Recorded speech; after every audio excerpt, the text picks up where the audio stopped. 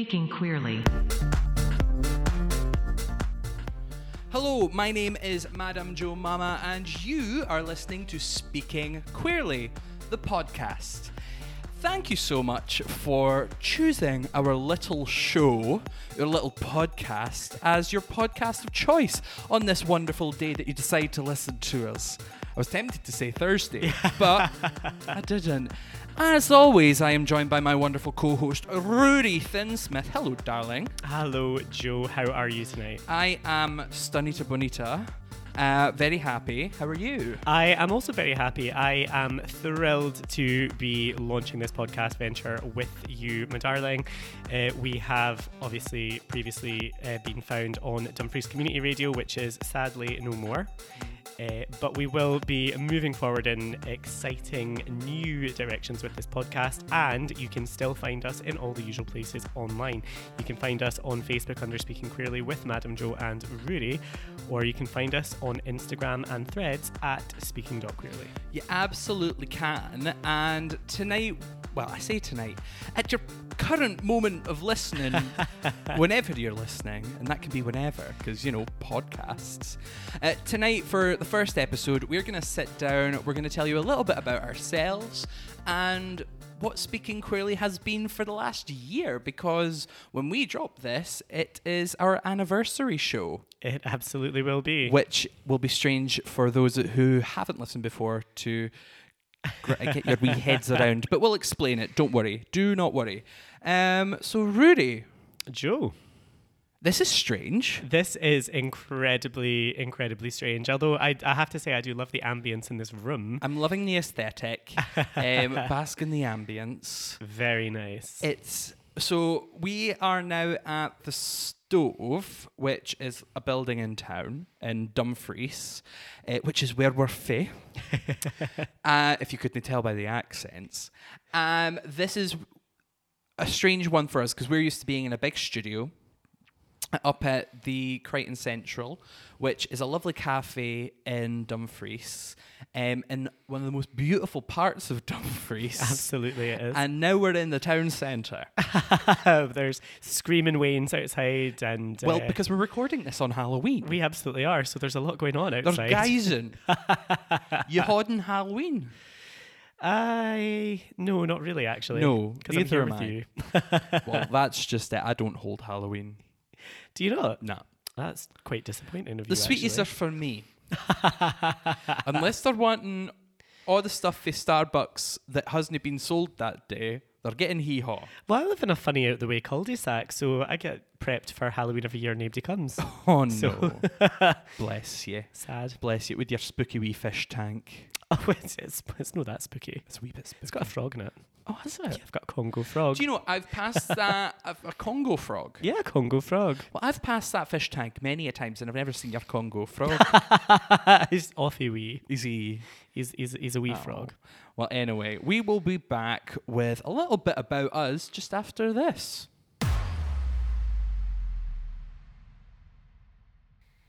So if you're listening to Speaking Queerly for the first time, hi, I'm Madame Joe Mama, and you are?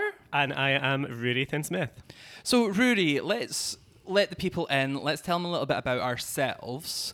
So, tell them a bit about yourselves. A little bit about me. I am a gay man. My pronouns are he, him, and I am a communications professional living and working in Dumfries and Galloway. And I am delighted to join my best friend in the world, Madame Joe, every week to bring you this podcast, continuing on the work that we've been doing for a year as part of a local radio station. So you didn't. So you grew up. You were sort of born in Dumfries and Galloway. I was. It's a complicated trajectory. I have a Scottish mum and an Australian dad. They met here. I was born in Dumfries and Galloway, but I actually spent most of my life and all of my education out in Sydney, Australia. So I grew up there, and like a salmon, I found my way back to my place of birth when I was about 18. Since then, I have been away for university. I've lived in Sweden for a while as well, but I have found my way back to my roots, and I'm now happily settled in Lochmaben with my fiancé. Oh, gorgeous. Gorgeous. And do you know what? can't believe you've been here since you were 18. Absolutely. I don't want to think about I mean, we'll get into how we met we absolutely at some will. point. But I cannot believe it's been 10 years. It has been 10 years. It has been 10 years Yeah. since I've known you, Joe, and I think now would be an absolutely exciting time for you to tell the people exactly who is the woman, the legend, Madame Joe. Who is she? Well, Madame Joe Mama, which is I, is Dumfries's burly, bearded beauty. I am a drag artist living and working in Dumfries and Galloway. On top of that, I have my own business. It's called Our House. For those outside of Scotland, Our House. Our House. And that's how it's put on the registration. I'm a business owner. I run Our House with another local drag legend in Dumfries and Galloway called Divine Tension. That is a wee program for up and coming LGBTQIA plus individuals who are looking to, get into some sort of creative practice, whether that be singing, whether they want to be a drag artist, a poet. They want to just do a wee monologue every now and again. They can do whatever they want. And we'll be running workshops as part of Our House as well. On top of that, I'm a barista in my boy job. And I live in Dumfries with my wonderful husband and my plethora of pets. But yeah, that's a little bit of Madame Joe Mama. A little bit of Madame Joe Mama and a little bit of Rory Thinsmith. We love that. Yes, and if you have any questions about who we are, what we do, you can always find us on @speaking.queerly on Instagram and Threads. Send us a wee question. You can do the same on Facebook as well if you search for Speaking Queerly with Madame Joe and Rory. You absolutely can. I need to specify now, it's RUARIDH for Rory. That is an important specification because for the better part of a year, we've been telling everybody where they can find us on social media with probably not giving enough consideration to the fact that I have a very complicated... I have a couple of times whilst we've been on air went RUARIDH. I don't know how I can do that so eloquently. It flows. I can barely do that. Fair enough. So Rudy and I have been friends for 10 years. Have we? Oh, that's a lamp. We should have just backhanded the lamp. If there's anything you need to know about Speaking Queerly, it's the most chaotic thing you'll ever listen to. We can now say fuck. We absolutely can say fuck. We can say all sorts of things. That's rare. I don't know if we can say the C word though. Can we know? I think people cunt. Let's find out. I was just a cunt. I was about to say it too. So, right, okay, so we'll get into that in a bit. But if you didn't know, Rory and I have been friends for 10 years. We met in the woods around the Castle Loch in Lochmaben. We did. Because that's where I'm from. That's where you live. And that's where I live now, yeah. And we met because, this woman comes up to us with our daughter. And it was myself, my husband, then boyfriend, and a friend. And we were sat at this wee bench. Now, I was underage. I was 17. My husband was of age. And our friend was also underage. And we were sat and we were drinking vodka and orange juice. Because we're classy. Very classy indeed. And this woman comes around and she goes, there better not be vodka in that. We're like, no. There was. There absolutely was. There absolutely was. And then she disappears. She comes back. And she's got this young man with her.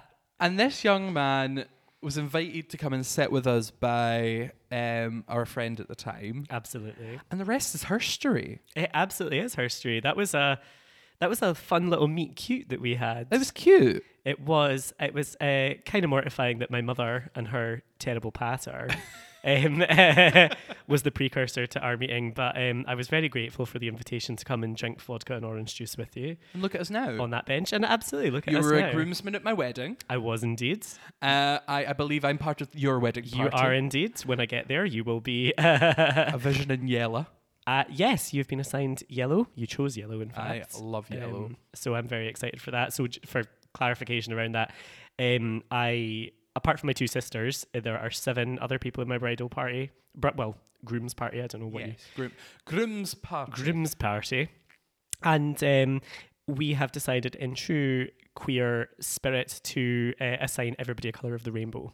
And Madame Jo will be appearing in yellow. A vision in yellow. A vision in yellow. A vision in yellow. And that's going to be exciting. I'm looking forward to that. But we've been such big parts of each other's lives the last 10 years. And last year, in I want to say like maybe the August, September time, we were approached by our local community radio station, one of our local community radio stations, Dumfries Community Radio.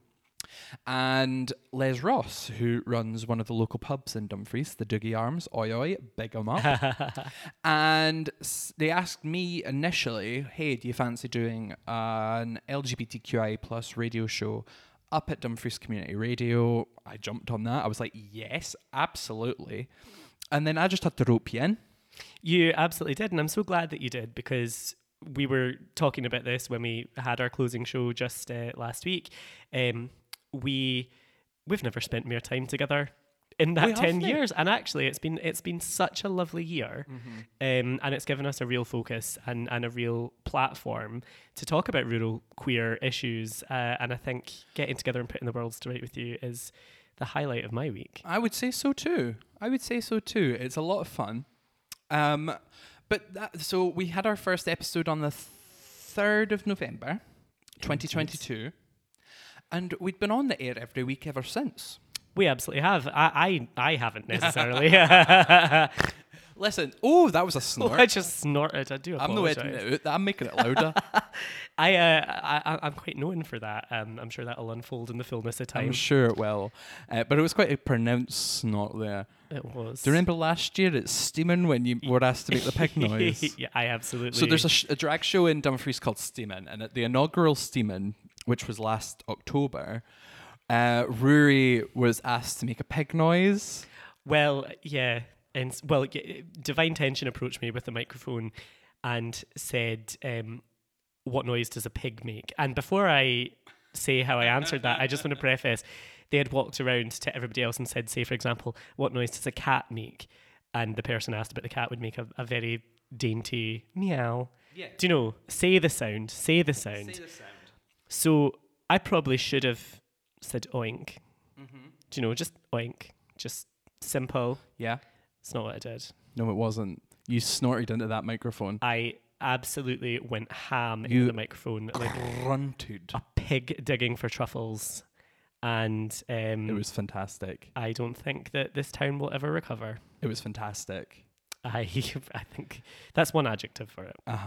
But in our time at DCR, we got to do so many cool things. But the one that I always come back to was our time at Eden Festival. Absolutely. Where we got to cover Eden Festival for DCR. And subsequently, I was invited to host the bloody main stage on the Friday. Which wasn't on my bingo card for 2023. Let alone the day before being asked. But that's what happened. And I saved General Levy from a caravan. You did indeed save General Levy from a caravan. That was and a good I don't think I was the only person that night to save him from a caravan as well. He was having a particularly difficult time of it with those caravans. General Levy, not a fan of caravans, confirmed. Confirmed. And I feel like we can talk about that sort of stuff now. We absolutely can. I think we are going to have a lot more freedom with this podcast, and that should delight and terrify you in equal measure. I could not agree more. And what's really exciting is now, full transparency, I don't know if I'm going to be playing music during our podcasts. I think that we will just have to play that by ear. I'm gonna edit it later on when I get home, and see how it goes. And if I feel like it needs some music, we'll put some music in there. Just chuck a bit of music in. Just for effect. Aye. Ambience. Well, listen, regardless of whether we decide to have music or not, we will come back to you in just a wee moment. So what we should do, as a little glossary of things in terms of like terms that we say, I think we should run over some of the subjects that we often talked about up at DCR and bring everyone up to speed if they're not already aware. Absolutely, we should. Just for clarity to build on that, we had been running our regular radio show, Speaking Queerly, every Thursday for pretty much the past year. Yep. And we obviously have built up a bit of a format around that. So there are certain segments that we used to do that we will be carrying forward into the podcast, which is really exciting. And we look forward to continuing to bring that. But also, we are obviously members of a fairly small rural community, so there are plenty of concepts that we have returned to time and time again, and places, spaces, people that we have introduced over the course of the show, and it probably makes sense to make sure that you get a crash course on Speaking Queerly Terminology 101. I would absolutely agree. And the first thing that you brought up to me there was talking about the Doogie. Absolutely, the Doogie. The Douglas Arms. The Doogie Arms. It is a pub here in Dumfries and Galloway run by the incredible landlady extraordinaire Les Ross, or to you and I, Fat Dad. And she is a queer woman herself, with her wonderful wife, Lindsay, are just a wonderful couple. They're absolutely great. And Les was our show sponsor via the Doogie Arms up at DCR. So if you ever hear us talking about the Doogie, e.g., oh, we had a fair good night in the Doogie, or Les was in the Doogie, you are aware of the context there, right? You understand. You get it. You get it. Another person you might hear being brought up quite a lot is Divine Tension. Absolutely. And Steeman. Yeah, absolutely. We talked about Steeman just briefly earlier there. So Steeman is a drag show here in Dumfries and Galloway. It's Dumfries' first monthly drag cabaret show that is held at Chancers Nightclub. Chancers is a nightclub here in Dumfries who have been so supportive of the drag scene here in Dumfries and Galloway. And if you ever hear us talk about Steeman or Divine Tension, you've got an idea. Divine is also one of my very close friends, in and out of drag, and also my business partner for Urhus. So yeah. Absolutely. It is just so fantastic to be able to get oriented and situated in, who's who in the queer scene in Dumfries and Galloway. And yes. And then I suppose the Stove Network as well. The Stove Network is you're probably better explaining it, to be fair, because I'm not very good at explaining it. It has a cafe. It does indeed. It has a cafe, and it has all sorts of exciting bookable spaces that you can use. But more than that, the Stove is a creative placemaking network. So a hub. Absolutely, it is a hub. It's a collective of people who are committed to making Dumfries and Galloway just generally a more creative and vibrant and exciting place to live. We used to host our show up at Dumfries Community Radio up at the Crichton, but we are now, very kindly, courtesy of the Stove, using podcasting equipment and one of the rooms in the Stove building. So we're super grateful to the Stove Network for providing us with this space. Yeah, and we're very grateful to Martin at the Stove Network as well, because he has provided us with equipment and a space, and just absolutely top tier bloke. Absolutely. Love previous you, Martin. Previous Speaking Queerly guest as well. Yes, Martin has been a guest on Speaking Queerly because he's the creative director here, right? Yeah, that's it. Love you, Martin. But yeah, if anything else comes up where we're like, you should maybe know about that. Absolutely, we will keep you in the loop. One thing I would like to keep in the loop here on Speaking Queerly is something that I want to carry over from our radio show. And that is Rue's Queer Fact of the Week. Now, Rue has every single Thursday, or for the ones he was there for, let's face it, you probably missed 3. I think 3, yeah. So, 49 out of 52 ain't bad. But Rory every week would bring a different queer fact to the radio show and would tell us about it on the radio show and to our wonderful listeners. And if you ever want to listen back to any of the previous ones, you can actually head over to Mixcloud and listen to old Speaking Queerly episodes, and you'll get a queer fact every single week. I absolutely will. And I would be so delighted to carry over the queer fact. That was a lot of fun to do as a regular segment on the show. I'm not saying I didn't leave it to the last minute every week. Have you even done it for this week? I haven't yet, but there's Well, listen, we'll get it now. We'll go for a quick break. we absolutely We'll come will. back and we'll queer fact it up. I will be fully prepped with an exciting queer fact for And you. I'm excited for it. So, welcome back to Speaking Queerly. Rudy, Joe, may I have your queer fact? you absolutely may have my queer fact. Would you like your new jingle? I would absolutely die for my new jingle. Here's your new jingle.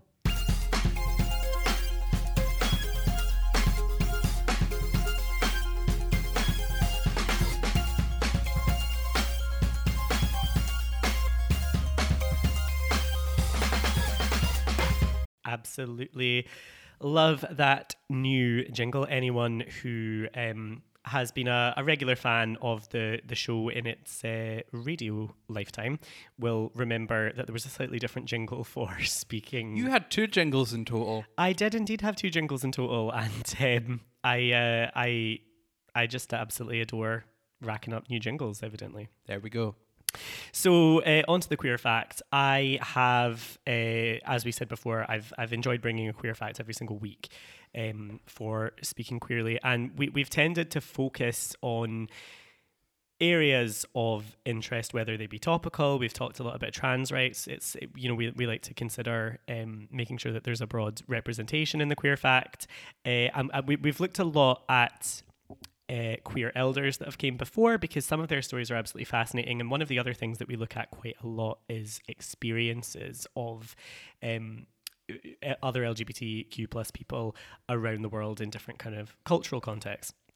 We've looked over the course of the show at how LGBTQ plus relationships have evolved in other parts of the world, but we haven't actually looked at China before. Have we not? We haven't indeed, and I thought I would have a wee foray into what those relationships have historically looked like in China. And it's actually, as usual, absolutely fascinating. Obviously, can only cover a very small part of that, but one thing that really stuck out to me was, quite similarly to lots of other places in the world, we were actually seeing same-sex relationships relatively tolerated in China up until a certain point in history, and then social attitudes started to change and became slightly more conservative. And we've seen this happen so many different points throughout history.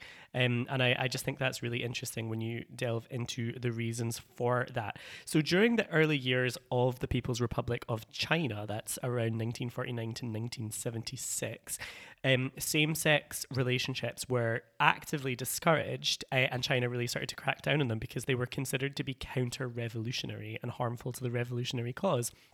So there's a number of possible reasons for that. First of all, the Chinese Communist Party, or the CCP, at that time, it was upholding really conservative family values and traditional gender roles. So same-sex relationships were seen as a deviation from those values that they were trying to implement. It was also thought that in order to have a tight control and regulation over society, it would be much easier to control people if you were forcing them into heteronormative relationship contexts. And they felt that non-heteronormative relationships would be a challenge to that authority. There was also huge influence in China from the Soviet Union at that time. And as we know, we've spoken about this previously on the show. Similarly, in Russia and other parts of the Soviet Union, really fairly liberal attitudes towards homosexuality up until a certain point. And then with the change of regime, a massive crackdown on same-sex relationships. There was a real moral and ideological stance taken by the CCP on homosexuality, and they did consider it very much a bourgeois decadence. So they associated it with, the ruling elite and what they were considering a sort of a moral depravity. And that was really interesting, because that was similar to what we talked about in Russia when we looked at Russia in the Queer Fact. So fascinating. Very. And really, really important, I think, to talk about those contexts so that we can see how resistance to same-sex relationships and how we're challenged quite often in the media, that definitely goes in peaks and troughs, and there are spikes. Well, we're seeing it now with our trans siblings, you know, just how quickly the attitude has changed. I mean, 10 years ago, no one really batted an eyelid, and if they did, you know, they were the problem. Whereas now, just with the Conservative government pushing the trans... What's I'm trying to say? With the Conservative government sort of barking down the necks of trans people, you know, it's now becoming a lot more common to hear transphobia from, you know, people just walking about in the streets and on media. Yep. And it goes to show you just how quickly it can all change. Absolutely. And I think that's something that I really wanted to make that point with that fact, and, you know, to kind of to reach back through the mists of time to the other queer facts that we've covered in a similar vein. We absolutely do see social attitudes change in that way. And you're absolutely right, Joe. We have been seeing that happen for trans people in the last wee while. And it's really disturbing, and it's something that we haven't shied away from talking about on the show. We never did, even when we were governed by Ofcom regulations and trying not to get too political. Do you know what we can say now? Fuck you, Rishi Sunak. Suck on my big hairy clit. We absolutely can say that to the Prime Minister and tell him to give himself a good shake and get it together and swell a Braverman and all. Yes, she's a fucking dick. I love being able to swear on a broadcast.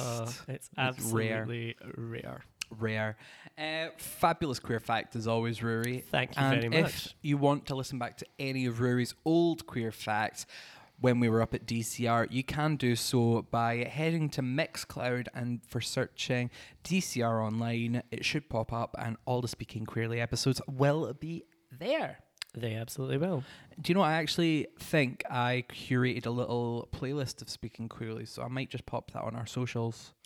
I think that would be a good idea. It would be awesome, I think, for people to be able to have that opportunity to listen back, get themselves oriented with... Do you know what I'm going to see? Because I've actually got some Speaking Queerly episodes on my computer. I wonder if I'll be able to upload some old Speaking Queerlies from DCR, but that's something I'll have to look into. Yeah, that'd be absolutely. Nice. From the vaults. A walk back the vaults. Through our time. Absolutely. And what a time it's been. And it has been a year since the wee shaking wee lassies went on the air up at DCR and done their first broadcast. Can you remember that day? I absolutely can, because I was so nervous. I can't remember it. You can't remember it? No. That's your trauma response is blocking that out. Yes, probably. But what I do remember, though, is that first episode didn't get recorded. Something went wrong on the system. Oh, I remember that. So you can go on to Mixcloud and search for our first episode, but it's lost to the annals of time. It was a one-off, one-time only thing. Yeah. And probably for the best, because I was shaking like a leaf. Really wish I could listen to it back, but even listening to old episodes of Speaking Queerly now, from our DCR days, the difference between then versus now is insane. Yeah, absolutely. I think I was thinking about this a little bit the other day, and I think we have come a long way in terms of the show, but I think that a lot of that confidence growing kind of matches where we kind of took the kid gloves off a little bit. So to provide a bit of background context to that, we obviously tried to be very careful. In the past, you know, it was a radio show on a community radio station. The station had guidelines, and we were conscious that we didn't want to get too political. Yeah. And I think it wouldn't be wrong to say and to point out it's very, very difficult to have a show that really properly holds the space that it needs to for LGBTQ plus issues without getting ever so slightly or a lot political. And there came a point where we really started to realize we're just going to have to wear the consequences of this, but we're going to have to start to push the boat out, and push the boat out we did. And I don't think we ever shied away from a certain point from talking about the difficult issues, from really making sure that we were giving space to to be absolutely clear that we will always be and have always been a show based on inclusive values, that we're always going to be a safe space for any LGBTQ plus person, that we're never going to pander to any of the toxic rhetoric that we're seeing really ramp up in the media. And I really think that was where we started to... Oh gosh, that's when we really just let loose a little bit. Yeah. And I think we were let away with quite a bit more because of the type of show we were. Yeah, absolutely. Because although we were an LGBTQI plus talk show with music, you know, you can't really sit there and go, so Rishi Sunak said some bad things. Oh well. No, you've got to hold people to account. Absolutely. And you can't do that by shying away from the political party that's doing it. Absolutely. So although when we were up there, it was always very DCR and Speaking Queerly do not align with any political parties. Bullshit. I'm such a left-wing person Yeah. that, like, trying to praise the Conservatives for doing anything is difficult. Yeah, absolutely. I mean, it's so difficult to find excuses. In fact, there are no excuses. There are none. For the behaviour that we're seeing come from the Conservative Party in recent years. It's sheer ignorance coming from the Conservatives right now. I mean, even Rishi, when he gave that speech, you know, the man is a man, a woman is a woman thing. Yeah. He said they simply cannot change sex. No one's asking to change sex. Yeah, it's a deliberate... It's about gender. Yeah. You're changing your gender. Your gender is not assigned to you at birth. Yeah. Your sex is. What your organs align with goes into one of two categories. But, you know, it's detailed for the annals of time that, like, people have not always been one side or the other when it comes to the binary of gender. Yeah, absolutely. And, you know, I really do think people need to look back in the past, to the past even, and go, actually, what's the harm? Completely. And I think looking to the past is something really interesting.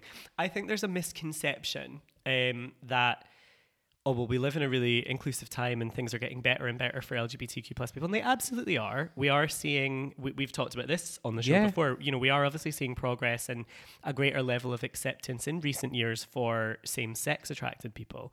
And that's great news and that's exciting.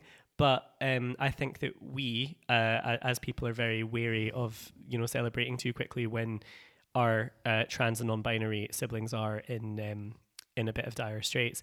But it wouldn't be correct to say you look back in history and it's always been a grim time for LGBTQ plus people. There have been so many different cultural contexts in ancient history, even, you know, in some other parts of the world, in more modern history, where there was such a different level of discourse and inclusivity around queer lives. Yeah. And what we're actually seeing is a lot of this resistance, a lot of this hatred. That's a modern phenomenon. And it's getting, you know, it's being weaponized and utilized against us in really difficult ways. We've just talked about how we saw that happen in China, where they weaponized, you know, same-sex relationships as immoral, as representative of what they saw as a corrupt ruling class. And that's happening again.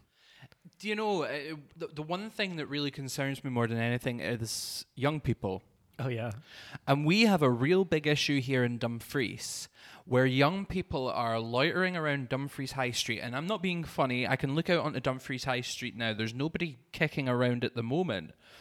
But you give that another hour or two, that high street will be packed with people under the age of 16. Yeah. Who are just awful. They're such wee pricks. Absolutely. Some of the things... Now, drag is a job. Yes, it is. And so is being a barista. Yes, it is. When I go to Starbucks, do I get hurled abuse by random kids in the street? No, I don't.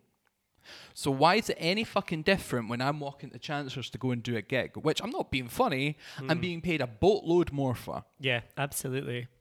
And it is mental. The things that have been said to us here in Dumfries is fucking disgusting. Absolutely. Specifically, so Divine lives in and around Dumfries High Street. I'm obviously not going to give that away.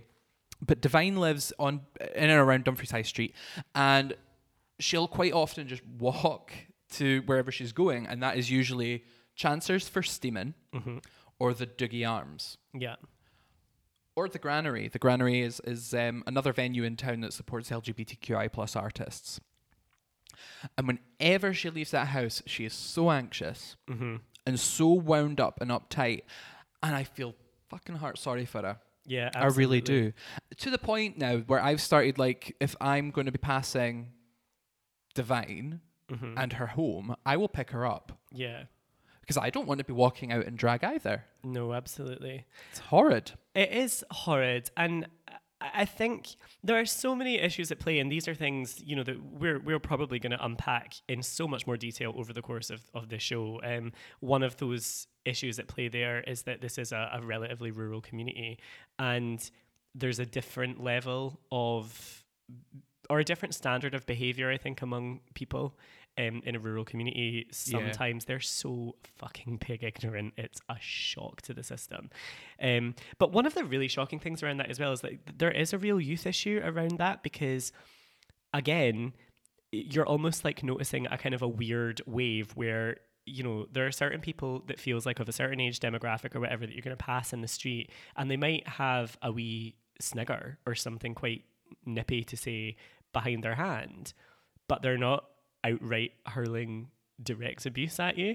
But then there's like a demographic of people, and it is sadly a younger demographic, which should be really worrying, because, you know, aren't we supposed to be seeing more inclusivity, more tolerance? Extremely worrying. It's so worrying.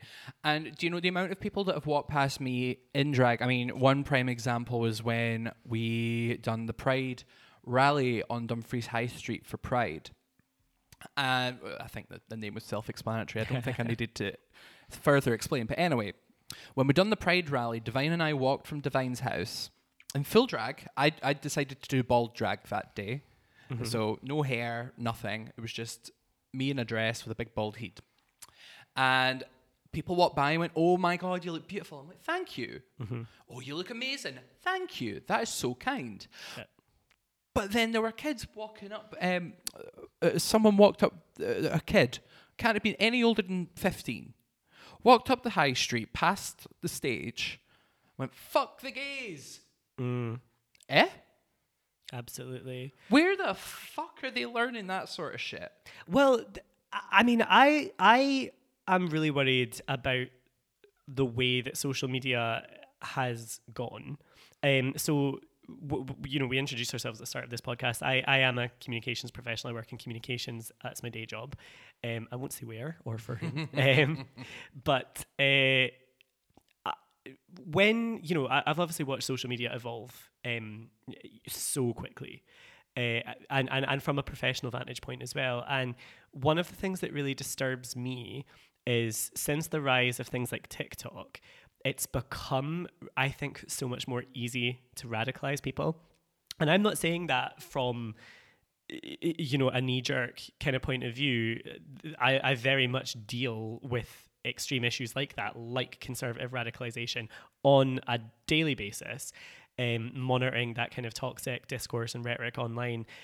It's a huge part of my job, and it is the most frightening and depressing part of my job, because I would never have thought that we would see a resurgence in that kind of hate speech online 5 years ago, 6 years ago. No. And here we are. And you can kind of, in a lot of cases, dial it back to certain opinion leaders. And those opinion leaders are primarily, and this is by no means exclusive, but they are primarily white men. Yes. And I think that's something that's really important to talk about. You know, what the solutions are to an issue like that, I couldn't say, but I think it's important to recognize and to call bullshit on the people that are getting away with spreading this kind of hateful bullshit. Yeah. No, I couldn't agree more. And listen, we're just going to wrap this up here now. But if you've got anything you'd like to add to the conversation, you can find us on @speaking.queerly on Instagram and Threads, or Speaking Queerly with Madam Jo and Rory on Facebook. And this is the sort of shit you'll hear on a regular basis. But you know, it's local queer issues that are not even just local. They're issues on a national basis as well. So we just, you know, it's good to talk about these things. And if you're in a different part of the country to us, or if you're in a different country altogether, please let us know your experiences, because we are more than open to talk about your experiences with your permission. Yeah, please do. I just want to echo that. I know for a fact that we have definitely got people, you know, in my circle, for example, listening in Australia, people who've been listening in Sweden. And I think it would be fascinating to hear a comparative experience. You know, what are your experiences like in a rural town in Australia? I obviously have some experience of that. What are your experiences like in a rural town in Sweden? And even just other parts of the country? Because one of the things that I would say about Dumfries and Galloway is that obviously there are difficulties. We are experiencing, you know, shit on a regular basis. However, what I would say is that I went to university in Aberdeen. I've never felt more unsafe in any city in the United Kingdom, or in fact, I'm actually not even having a joke, or on the planet, than I did in Aberdeen. It was the most hostile environment I felt for me as a gay man at that time. That was about, oh Christ, that was you were just out the closet at 5 that or 6 point. years ago. You really weren't out the closet. Absolutely, and very naive around it, actually, and you know, probably kind of holding on to a lot of, you know, silly types of privilege as a male, going for walks at night and things like that. I remember one particular occasion I went for a jog. I used to go for a jog sometimes around the docks and things, and by chance I'd headed out for a jog on a Friday night, right at peak kind of pub closing time. Oh God! And all these straight guys pissing out of pubs in Union Street, and it was absolute carnage. I've never felt more unsafe, because every single prick on that street had something to say. I bet. You know, and I'm not even, well, I'm quite camp, but you're camp, but no one knows you're camp when you're going a jog. Yeah, absolutely. So it was definitely a lot, and I have to say, absolutely, touch wood, touching the wee stovey table here. I haven't experienced that level of aggression or that level of hostility in Dumfries. It's rare. If I'm out on the high street and I'm looking, and you know, out of drag, you know, I don't look any particular sort of way. I dress relatively plainly. I've got a bald head and a beard, right? So when I'm out there, people don't see the camp side of me. They don't see that. But when Madam Joe is all fully garbed to the nines and is away a walk down the high street, people see that camp side of me. Yeah. You know? I'm sure if they started talking to me, like, if I'm out of drag, they'd be like, oh, gay. But, you know, when I'm out there as Madam Joe, it's just plainly obvious. Yeah. It really is. But yeah, anyway, if you've got anything to add, please do. If you've got experiences you want to share and for us to discuss, please just send them in to our socials at speaking.queerly and on Facebook, Speaking Queerly with Madam Joe and Ruaridh, Ruaridh. We'll be back in just a moment. Welcome back to Speaking Queerly. We are going to go into a brand new segment, Ruaridh. I am terribly excited to have As am I, and I think I'm going to do this instead of Madam Joe's Tune of the Week. Oh, love that. And it's great. It's very interactive, and we'd love to know your thoughts on socials as well. But this is where I head on to the wonderful land of Reddit. Yes, Reddit. And we are going to look at some Reddit stories, give our opinions, and have a bitch. Oh, we absolutely love a bitch. And I'm calling this segment Read It, Reddit. Squeal. That is a lot. We need a jingle for that. It's coming. Scream. Let me put it in now.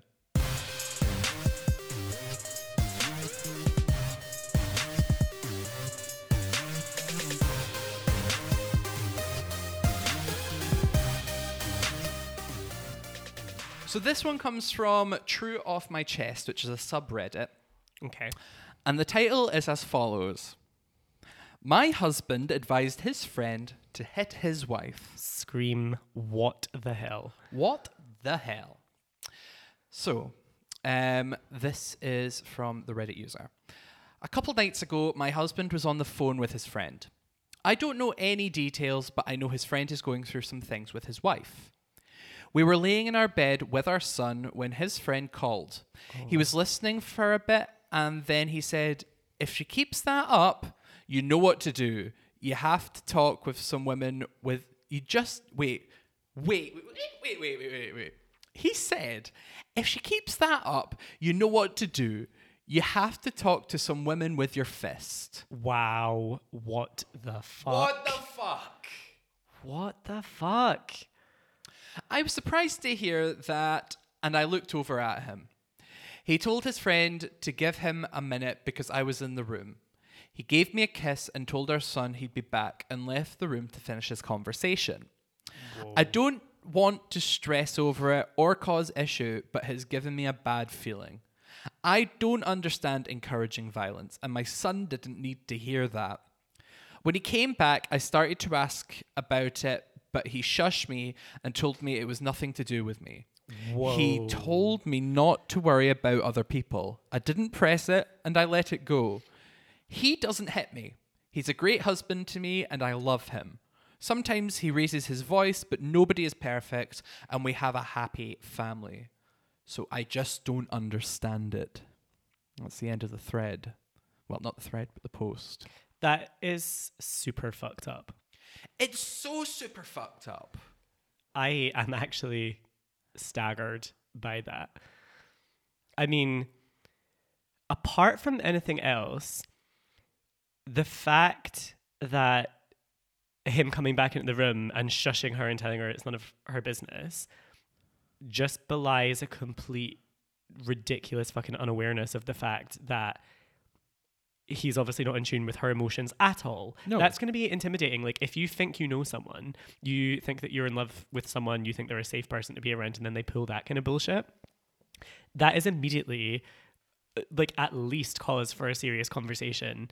I would leave. I've been with my husband now for 11 years. Yeah.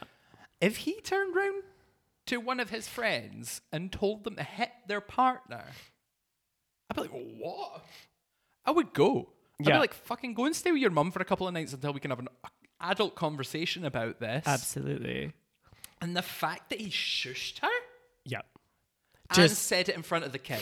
Said it in front of the kid. That's a huge part of that as well, because that, first of all, we're talking about really toxic male behavior here, because they're obviously talking about something premeditated that, you know, you have to get a message across, and that's so messed up. And we hear that kind of talk from really toxic guys all of the time.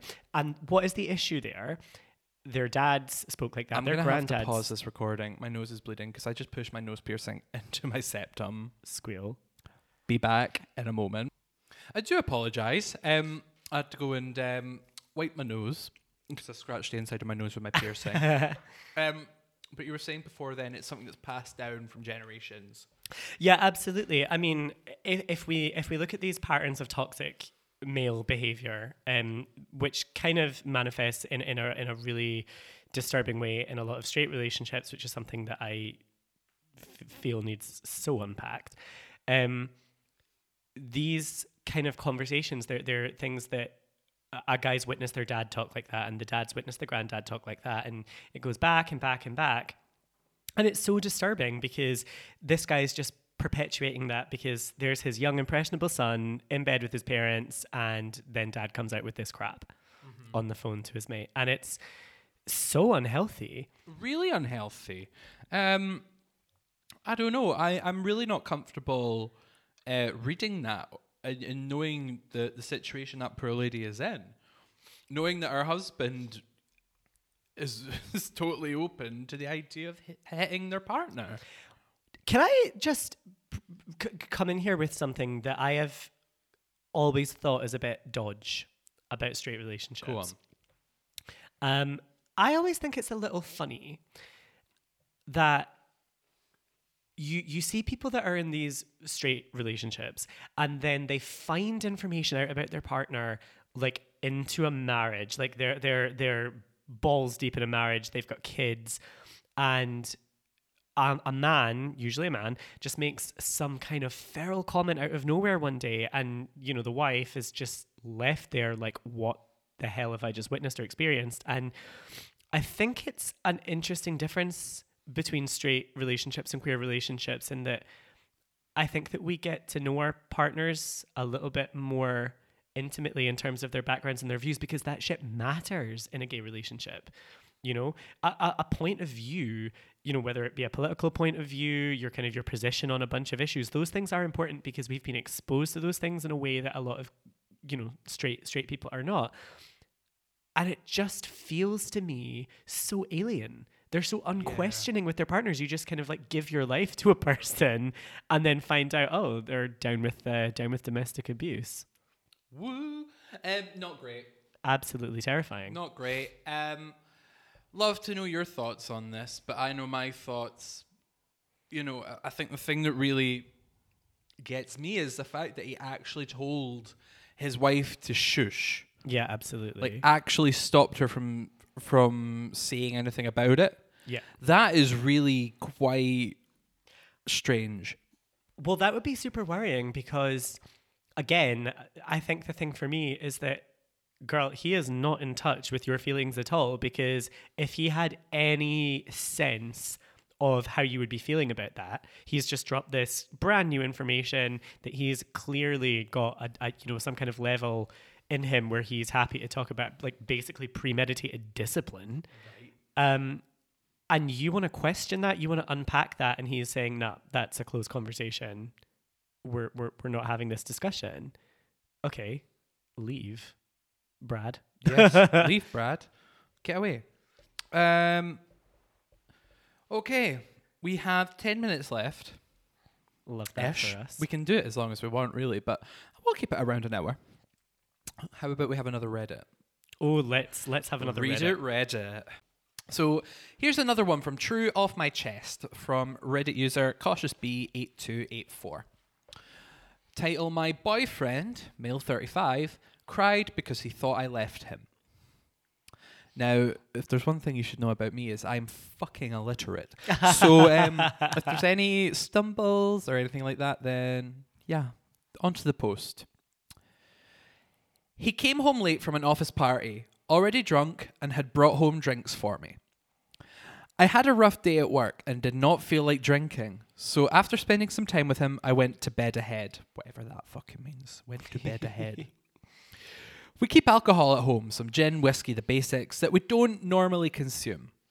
I woke up to him still drinking, but we'd been together long enough that I was confident that he knew when to stop. Apparently, that was not the case this night. A first. He went to bed giggly drunk and kept murmuring that he loves me and wouldn't stop tickling me. I go to work pretty early compared to him, so I sighed in exasperation, told him I will sleep on the couch, and he left him dozing alone on the bed. Told you, illiterate. It was around 2 hours later when I woke up to crying. I rushed to the bedroom and found puke on the side, thankfully none of the sheets, and my boyfriend on the toilet crying because he thought I left him. Now, a part of me is torn because although it broke my heart how bereft he was at the thought I left, he was in a fetal position sobbing on the bathroom floor, I am equally disturbed by how off his mind drunk he was. This never happened before, and I hope to go, I think they mean God. I hope to God this will never happen again. Now I'm still awake, bothered by these chain of events, while he sleeps soundly beside me. Okay. Now, I am not a big drinker. Mm-hmm. But I have been in some states when I have drank. Like the time famously. You called the trolley dolly a cunt on the train. Yes. Full on unprovoked called the trolley dolly, the lady with the coffees, the teas and the biscuits, a cunt. For no reason. Oh, dearie me. We all get into states when we're drunk. This is what I'm trying to say. We absolutely do. And thoughts can come to mind when you're drunk that are just completely fabricated and they come from nowhere. Yeah. So do you think that's all that happened here? Do you know what I think happened here? And I think this kind of goes back to what I was just kind of getting at in the previous post. Now, obviously, we don't have any kind of information to suggest what that relationship looks like in terms of, is it a straight relationship? Is it a queer relationship? We don't know.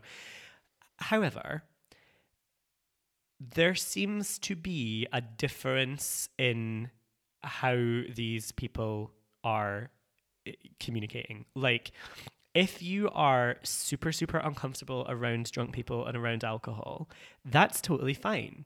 That's totally valid.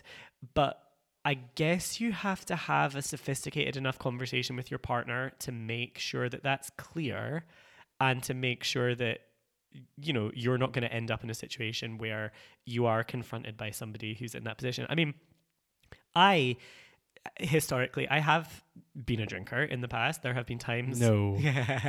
Shock, quelle surprise. There have been times in the past where I have been probably drinking massively to my detriment. And one of the things that comes with that, you know, and recognizing that, you know, particularly when I was going through a difficult period around that, is I'm incredibly emotional. And that's not to say necessarily that I'm an emotional drunk. I'm an emotional person all the time anyway.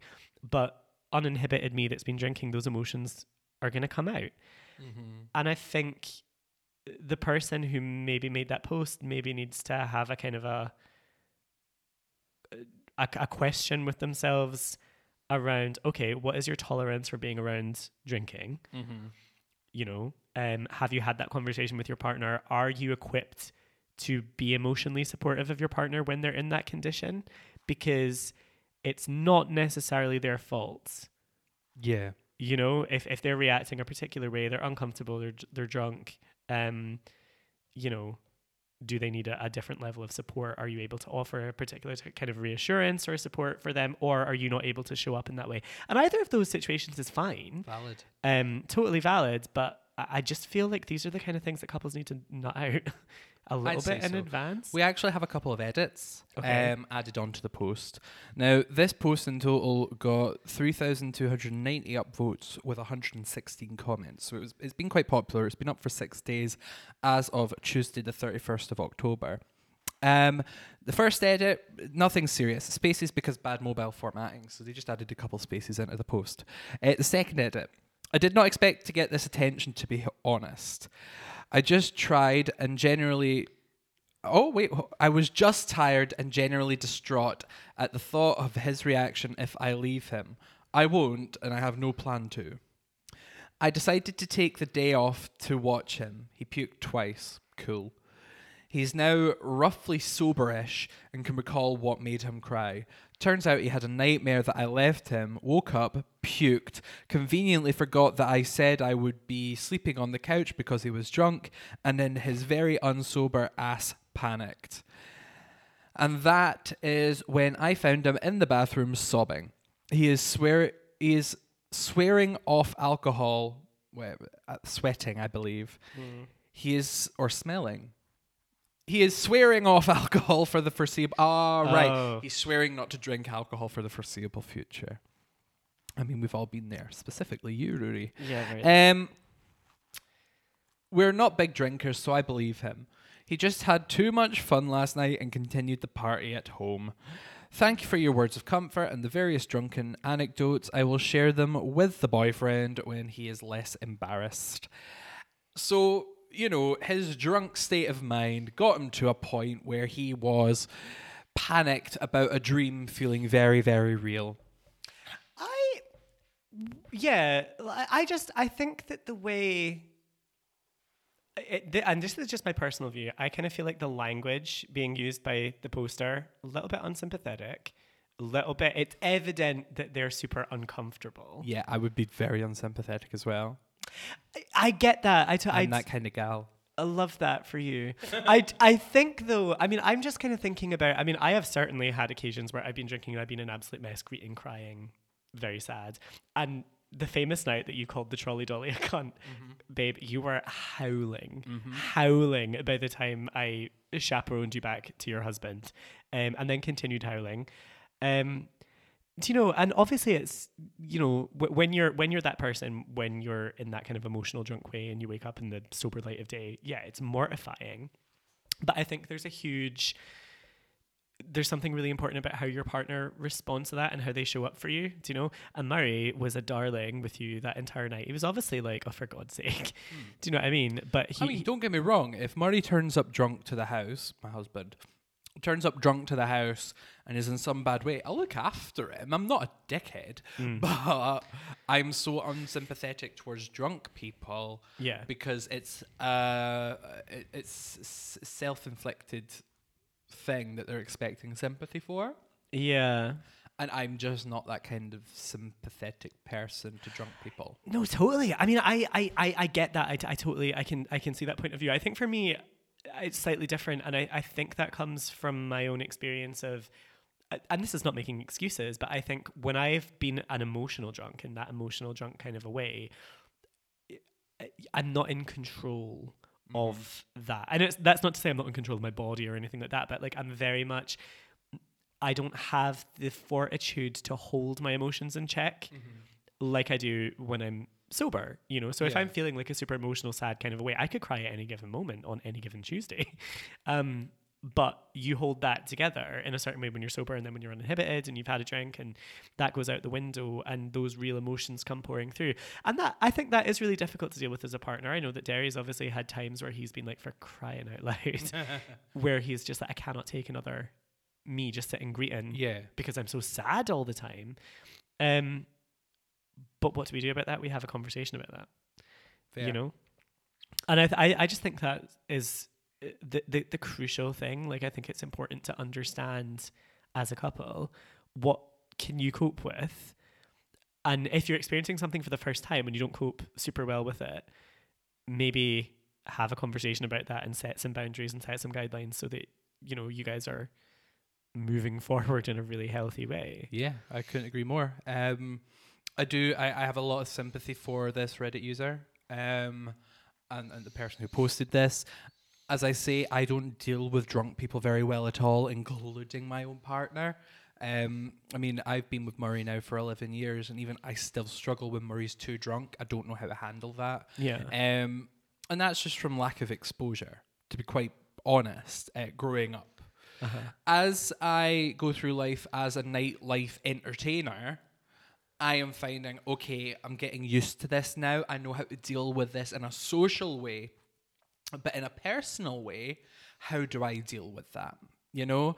And me and Murray have been through a lot together in our 11 years of being together. And truthfully, I think we can get through anything now. We're at that point in our relationship, you know, we've literally went through our adolescence into adulthood together. You know, it's that we've been through that as a couple, and we can deal with a lot of things together, and we can talk about these things. Like you say, talking is the best thing you can do as a couple. It's our secret weapon. Yeah, absolutely.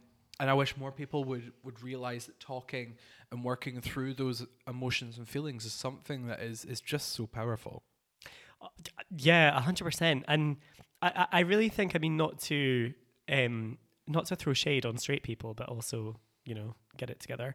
But I truly think that that's one of the things that queer couples tend to do really, really well is communication. Mm-hmm. And I don't know fully where that comes from, but trauma dumping. Well, absolutely. But I definitely think that there's something about a functional kind of queer relationship when you know, we're doing it right, that's so much more healthy and so much more informed. I think we know more about our partners. We understand them on a more intimate level. We are showing up to support them, you know, maybe slightly better. We know where we can expect support back. And sometimes I feel quite sorry for straight. I mean, have you ever had one of those experiences where you meet a straight girl drunk off her ass in the smoking area at the bar, and she starts talking about her problems with her boyfriend? Yep. And I guess there's that kind of like stereotype of the gay guys are like, leave him. And it's like, you know, that's not because we're cruel and just pulling the strings behind the scenes, but it's also because, girl, your boyfriend is not emotionally intelligent enough to show up for you. No. So leave him. I agree wholeheartedly. And with that, we are going to bring this episode, the first episode of Speaking Queerly, the podcast, to an end. And that is where we would typically have a collective awe. Oh. Oh. I would love to thank the Stove Network for allowing us to use their equipment and their space to record this week's Speaking Queerly, and also a massive thank you to my wonderful co-host Ruby Thinsmith. Oh, you're so very welcome, Joe, and thank you to you as well. And to all you wonderful people listening on Spotify. We will be back next week with another installment of Speaking Queerly. My name has been Madam Joe. Oh yeah, they don't know about this. My catchphrase is, tell your cat I said pss, pss, pss. Yes. So, my name has been Madam Joe Mama, and please tell your cat I said